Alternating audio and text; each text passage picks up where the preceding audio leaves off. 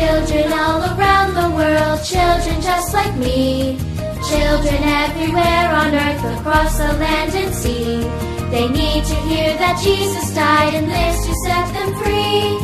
Who will go and let them know, oh Lord, send me? We teach children about faith. There's a story that we did this summer, and it's about a man who went to Jesus for help because his child was sick. He asked Jesus to come to his home to heal his son. And rather than go to his home, Jesus said, your son is healed. And I asked the children, well, how do you know that the man believed Jesus' words? And they raised their hand and said, because he turned around and went home and he found his son was healed. And I said, yes, boys and girls, you need to believe Jesus' words too. When he says he cares for you, you really need to believe his words. Hi, and welcome to Mid-South Viewpoint. I'm Byron Tyler. Pleasure, friend, to have you stop by today as we welcome Janie Walker with Child Evangelism Fellowship, a ministry that has had an impact on children in the Mid-South for many years. Janie, welcome to the program. I'm so glad we got reconnected. Thank you. Thank you for allowing me to be here and share our devotion and passion for reaching children. Well, shout out to Graciela, yes. A new friend of mine, somebody you've known for a while, I believe. Yes. I was at an event at First Evangelical Church, and she came up to me. The first thing she said when she found out that I worked here at Byte Radio, you've got to have Janie Walker on the program to talk about CEF.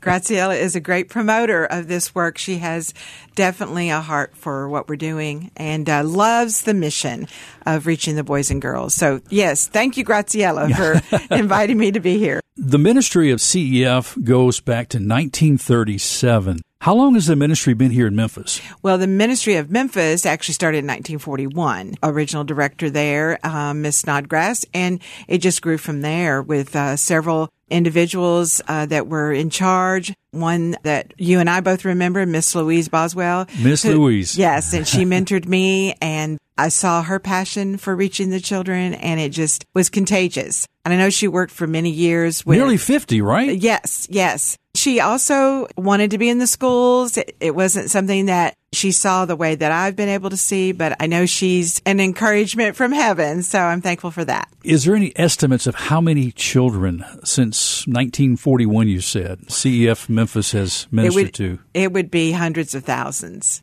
We average, I would say, anywhere from 4,000 to 6,000 a year. Bible-centered with a purpose to evangelize boys and girls with the gospel of the Lord Jesus Christ, to establish, disciple them in the Word of God, and in a local church for Christian living. Yes. That's foundational. Has any of that changed? That has not changed. That's the main thing. That's our mission. That is what we are focused on. There's a lot of wonderful programs that reach for the gospel of Christ, kingdom work, but our focus is children. So we were really excited to do that. I think that is something that is very unique to Child Evangelism Fellowship. We are international in our scope. 25 million children reached across the globe last year. Many of those put their faith and trust in Christ. I mean, you've got materials that your printing department produces some over 200 languages. Yes. Which I think is incredible. I just discovered that this morning. That's a lot. It is, and it's excellent curriculum. It's excellent material. It's very Bible-based, and that is our focus because we are non-denominational. So we're able to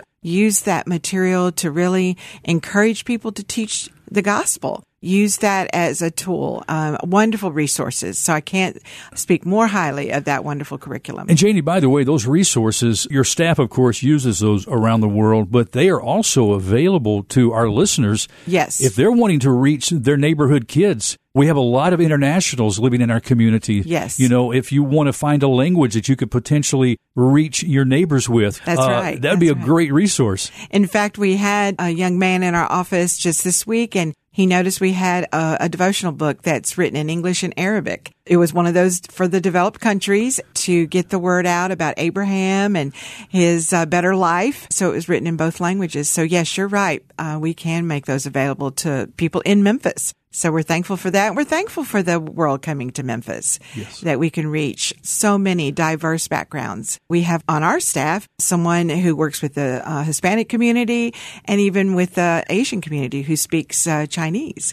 And so we're thankful to reach across all the diverse backgrounds. Janie, let's back up to your background a little bit. I don't think I know much about your story.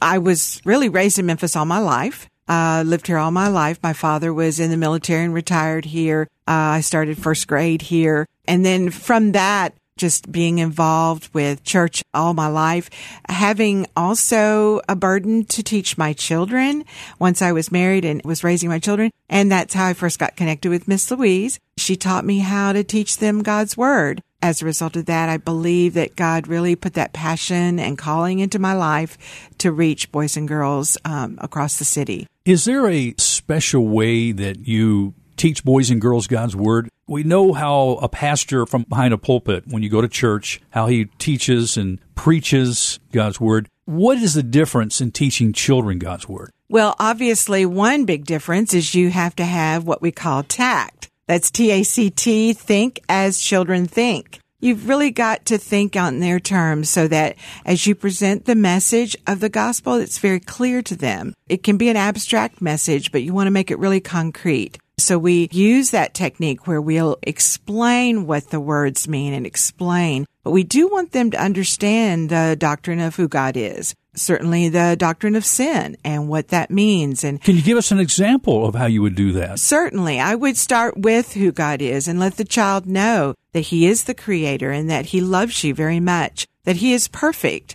but that even though He loves you and wants that relationship with you, that there is something that separates you and God, and that is called sin. And just by explaining to a child, sin is anything that you would think, say, or do that would displease God. And we all have sinned, the Bible says. So when you hit your brother, or you talk back, or you disobey, or you think a bad thought, then that is showing that the Bible is true, that all have sinned, and yet that sin has to be punished, that we have all been born with. So isn't it good news to know that God made a way that you don't have to be punished, and He sent His only Son, the Lord Jesus? I want them to understand, obviously, there is a wonderful Creator God who loves them and made them and wants friendship with them. I want them to understand there is a problem and it separates us from God, but to know there is a solution, and that solution is the person and work of the Lord Jesus Christ. And so we present that to them very simplistically, very clearly, and then we offer them God's invitation. And that's important, that they would know that God wants them to believe on Him. We have a strong passion in Child Evangelism Fellowship circles that children can believe. So that's why we know God commands that we go and tell them.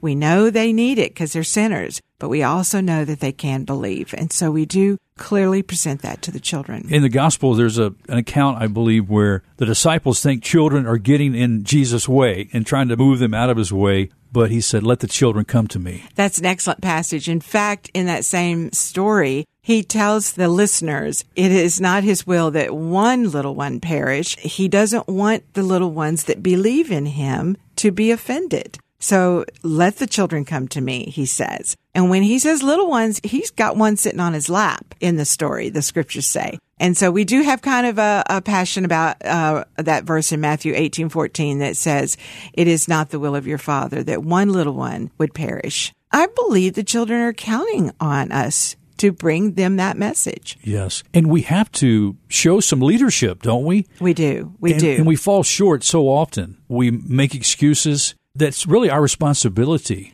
It is. I think we need to understand the condition of the children. It's not hard to convince people that children do need the Lord, but we also need them to understand that they need to rise up to the occasion and take that message. As Romans says, how will they believe unless someone is sent to go and tell them? We want people to take responsibility for that. But here's the thing. A lot of people don't really understand, what if I do it wrong? What if I say the wrong thing? That's why we want to educate. We have a strong desire to train others to know, let me equip you. Yeah, you train your volunteers. We do. Yeah. We do. And we want everyone to know, number one, how do I guide a child to the Savior?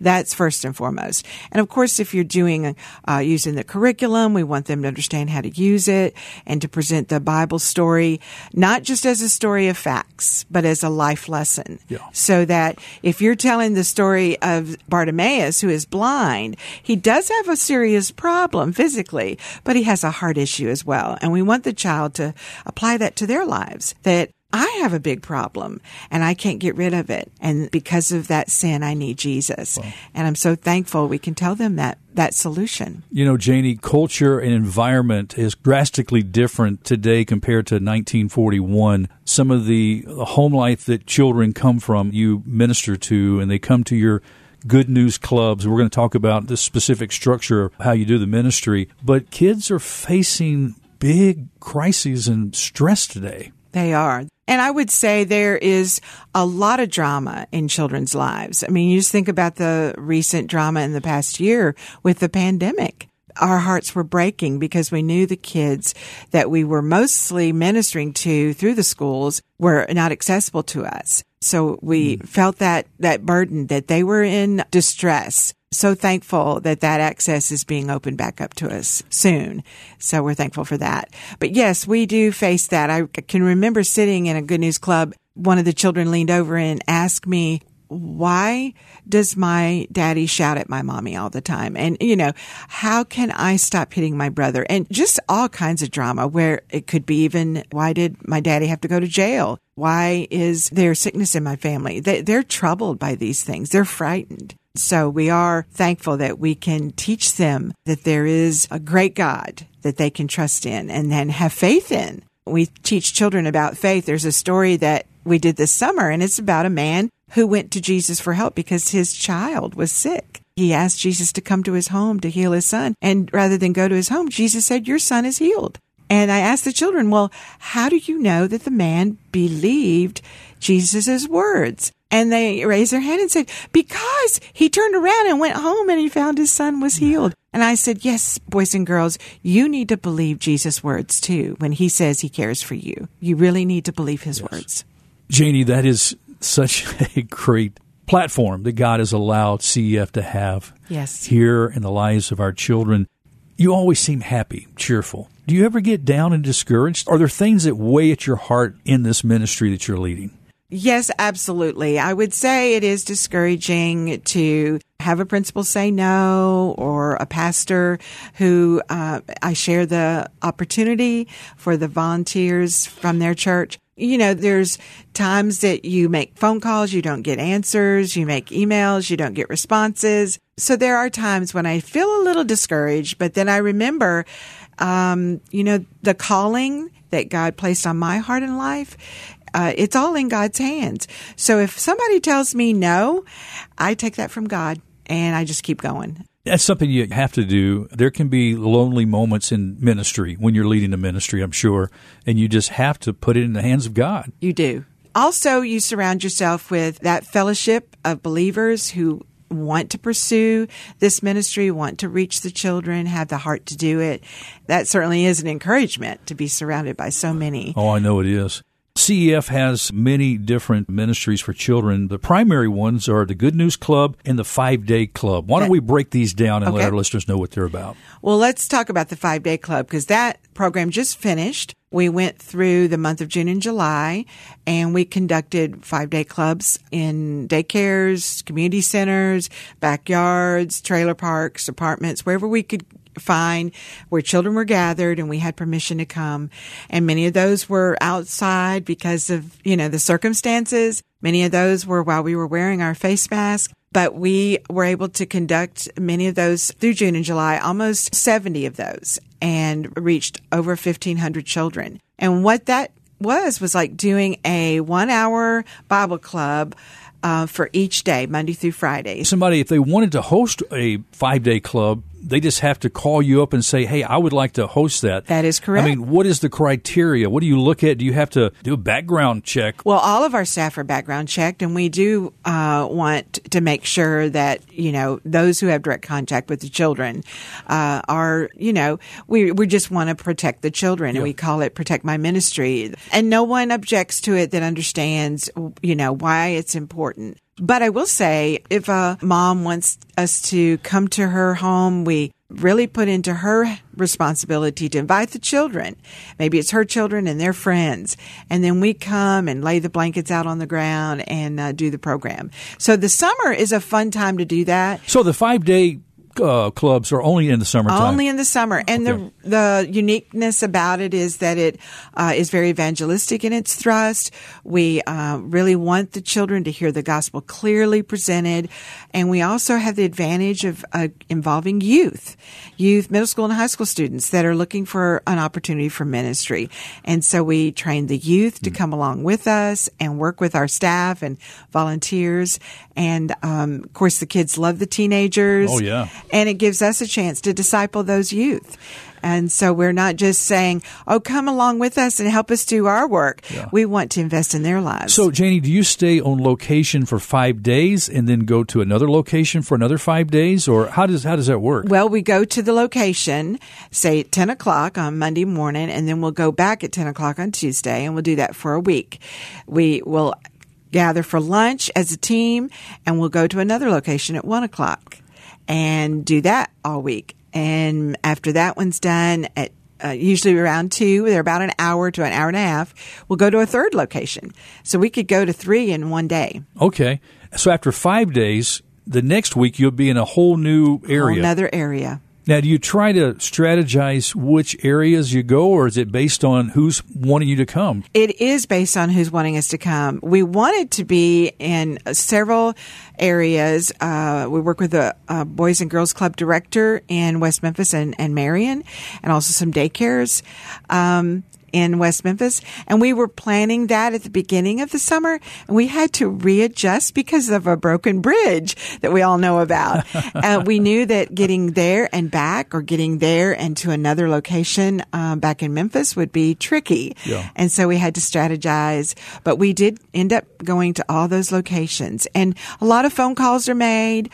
We reach out, and we found places that we'd never been to before, and so we have to kind of do what we call a quick presentation, and a daycare director will say, "This sounds wonderful. When can you come?" And that develops a wonderful relationship. Well, you mentioned teenagers a moment ago. There's another aspect of CEF called Christian Youth in Action. Are there chapters of that here? That is the youth that we worked with. Those were our Christian Youth in Action students. And those students go through an 8-day training. And so we love working with those teenagers. And college students, too. We do have college students, yes. And we've even had some adults, so we call them Christian Adults in Action.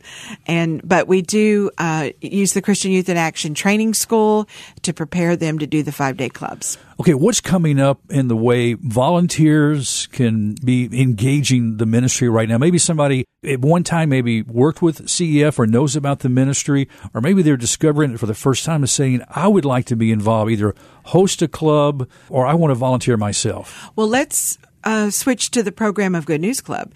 That's only school year program. It's about 28 weeks. We start in September after Labor Day, and we go almost to the first week of May.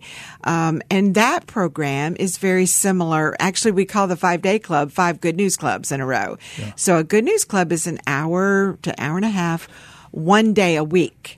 And so that would be similar to going to that daycare or that community center 1 day a week for 28 weeks. And you can imagine the impact that would have, where we have a child in the first couple of weeks put their faith and trust in Christ and make a decision. Well, then they have the rest of the time to grow in their faith, because every week they're doing a Bible study. And these are children, uniquely enough, that may never get to set foot in the door of a church. Yeah. Maybe their parents might not bring them. They might not bring them. Maybe there's a family issue where they're with mom one week and dad the other. There's all kinds of reasons why children aren't in the church building, but they're at schools and daycares. Yeah. And we are actually, starting in 2008, we have access to many public schools. We started that program and launched it very successfully up until the pandemic. Yeah. And so we're getting back into those schools. That's a wonderful opportunity to reach the children where they are. It's so unique. We know statistically the people that are going to put their faith and trust in Christ are the largest percentage are under 15. Wow. And so we're looking to reach that large percentage. Oh. And so they don't hear stories of Noah. They don't hear stories of David and Goliath. Goliath. So they come to Good News Club down the hall from where their classroom is. They throw their backpack on the cafeteria table, and they sit down and they start to hear the good news of Jesus. What a great, unique opportunity. And so we wanted people to get excited about possibly volunteering to join one of our teams. How many team members do you need for each location? Well, obviously it would depend on how many children are signed up. The sign up is by parental permission. We are taking thousands and thousands of permission forms this week even to some of the schools that have already given us the okay, and those will go home to the parents. The parents will sign their child up. And we also have to be conscious of COVID. And if the school says, you can't crowd the rooms, then perhaps we have to limit. Right. But in the past, we've had anywhere from 25 to 50 to 80 children that would respond. And so now the teams have to be a little bit bigger.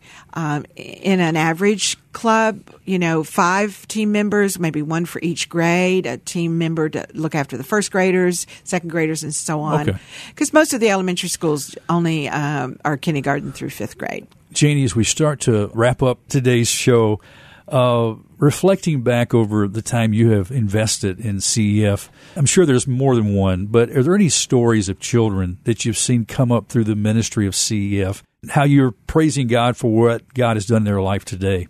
Well, obviously there are many stories, and I'm sorry that our time's running short because there's so much I could tell your audience. But I will say there is one unique story. We ended up at an elementary school in North Memphis years ago, and a young girl started attending, and she began attending that club at a very young age, I believe first grade or even kindergarten, and she stayed with the club, and we just came one day with invitation for her to attend our summer camp.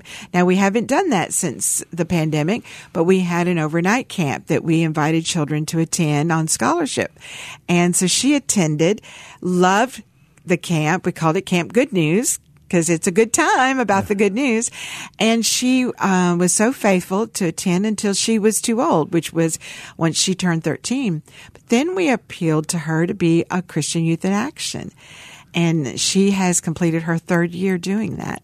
And she was just a young kindergarten first grader attending club at her elementary school. That's a real success story there. Wow. And there's so many. I mean, just the investment, that makes it worth it for you, doesn't it? It does. It does. To see a life changed for eternity. I want to say one other thing, and that is that, this is a viewpoint episode. I see so many viewpoints in our city across the church lines. You have your Christian viewpoint with this church and you have a Christian viewpoint with this church. And one of the things that Child Evangelism Fellowship is really doing, I'm seeing, is that we're able to, in a sense, overlap those viewpoints. So what happens is this Christian viewpoint and this Christian viewpoint may not match in some issues, but they will match in the desire to present the gospel to children. Yes. And so we've had the privilege of working with many diverse backgrounds of churches.